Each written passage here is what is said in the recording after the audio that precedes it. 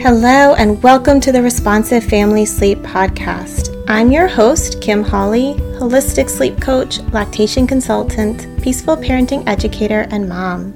If you've ever felt overwhelmed by all the conflicting sleep info, frustrated with sleep information that just plain felt wrong, or searched desperately for a truly gentle and responsive sleep approach, then you are in the right place. In each episode, we'll be answering your most pressing baby and toddler sleep questions, busting those sleep myths, and helping you understand truly developmental, biologically normal baby and toddler sleep, plus encouraging you to trust your intuition along the way. Let's get started. Hello and welcome to this week's episode. We are talking about how to cope after a really hard night of sleep with your little one. Now, I feel like almost every parent out there has probably experienced this, right? It seemed like your baby or your toddler woke a million times. They needed all sorts of extra support to go back to sleep. They were really restless. You were really restless. You struggled to go back to sleep. They struggled to go back to sleep.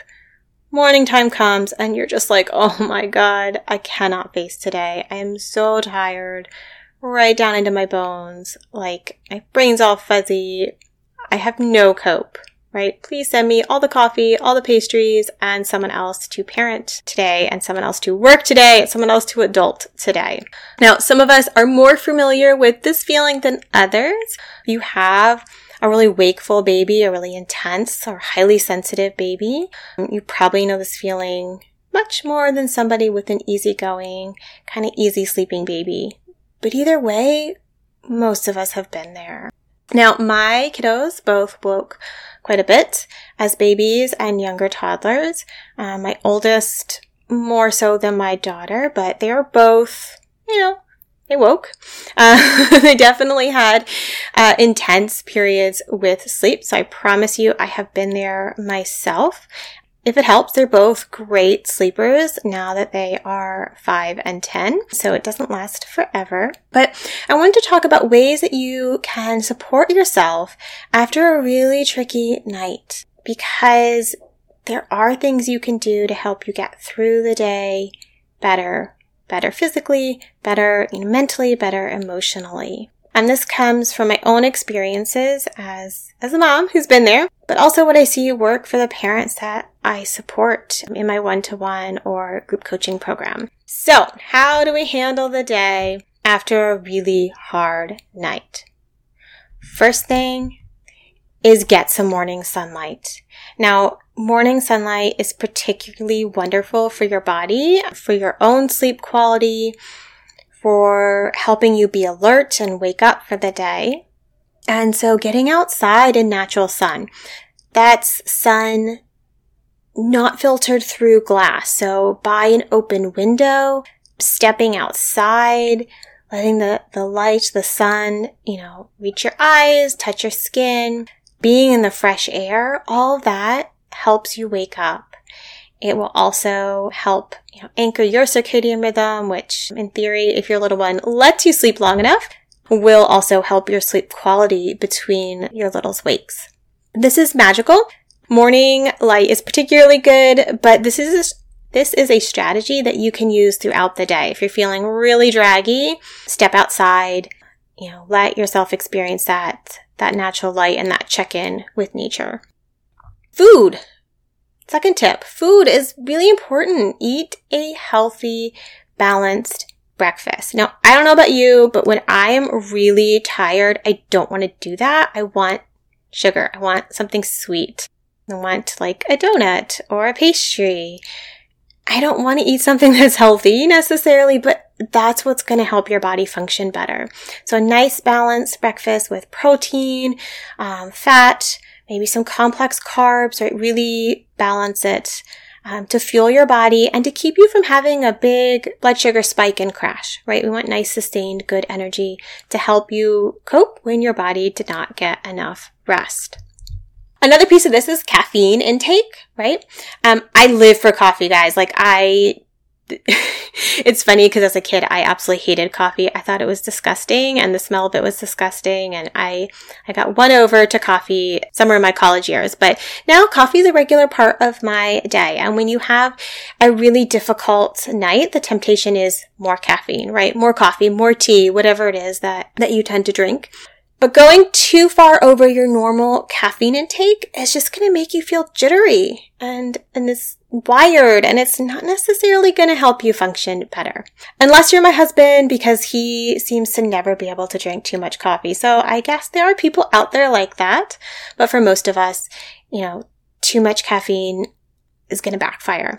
And thinking about also when you're drinking it during the day, if you're having extra coffee late in the afternoon to try to keep going, that's very likely to undermine your sleep the following night. So try to stick close to your normal caffeine intake, as hard as that is, and maybe think about other ways you can have a hot beverage that makes you feel cozy and like you're taking care of yourself, maybe something that doesn't have caffeine in it.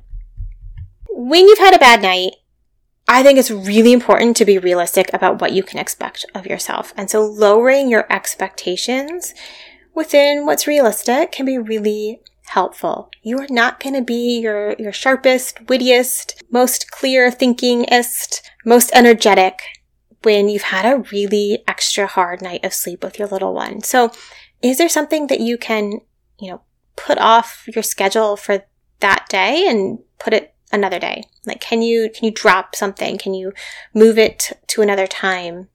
Can you just accept that, you're not going to be able to do something 100%?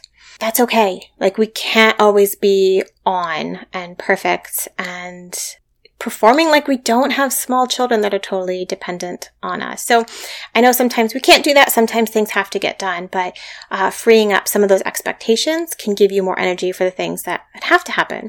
And if you have littles at home with you, think about really low effort types of ways to be with them. And that can be a nice way to sidestep some of the more active parts of parenting. Just have games or things that you get to lay down and sit down a lot. Now, when you've had a really hard night, a nap is beautiful. And if you can get one in, by all means, take a nap. Maybe you can safely co-nap with baby if you have like a safe bed sharing setup. Or maybe you have a partner, a friend, a family member who can come take baby or your toddler for a little bit so you can get a nap. Now, of course, if you're supposed to be working, that's a little trickier. Maybe you can take an hour or two of leave and get a nap in, or maybe you can't. But if you can, a nap can be a great tool to reset, pick up a bit of extra sleep. Another tip that I find really helpful as a reset is to put on some music that you love, right? Music that reminds you of happy times, that's upbeat, that you just want to sing and dance to, and that can really lift your energy. And you can either get up and move your body and have a bit of a dance party if that is helpful, or you can just sit and relax and appreciate the music. Another thing that can be really helpful is connection, is reaching out to a friend or family member who you're really close to and who's really supportive. That validation and encouragement, gosh, you're doing such a great job. I know this is hard.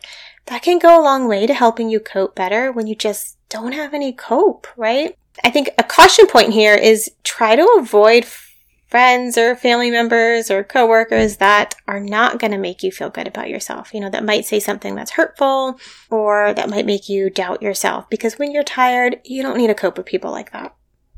And my last tip is around self-compassion, which is this idea that we want to extend kindness to ourselves in the same way you would to a friend who's having a really difficult day. So if everything feels hard, or you feel like you're messing things up, or you feel like you're not responding the way you would ideally want, just being kind to yourself and going, gosh, last night was hard. Today is hard. It won't always be this hard. And I'm definitely not the only parent around the world experiencing a hard day like this.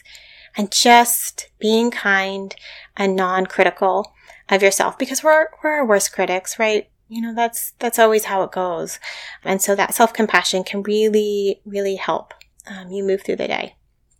I bet you all have lots of ways that you cope after difficult nights, and I'd love to hear from you if you want to share a tip that works for you on a difficult night. So you can always email me.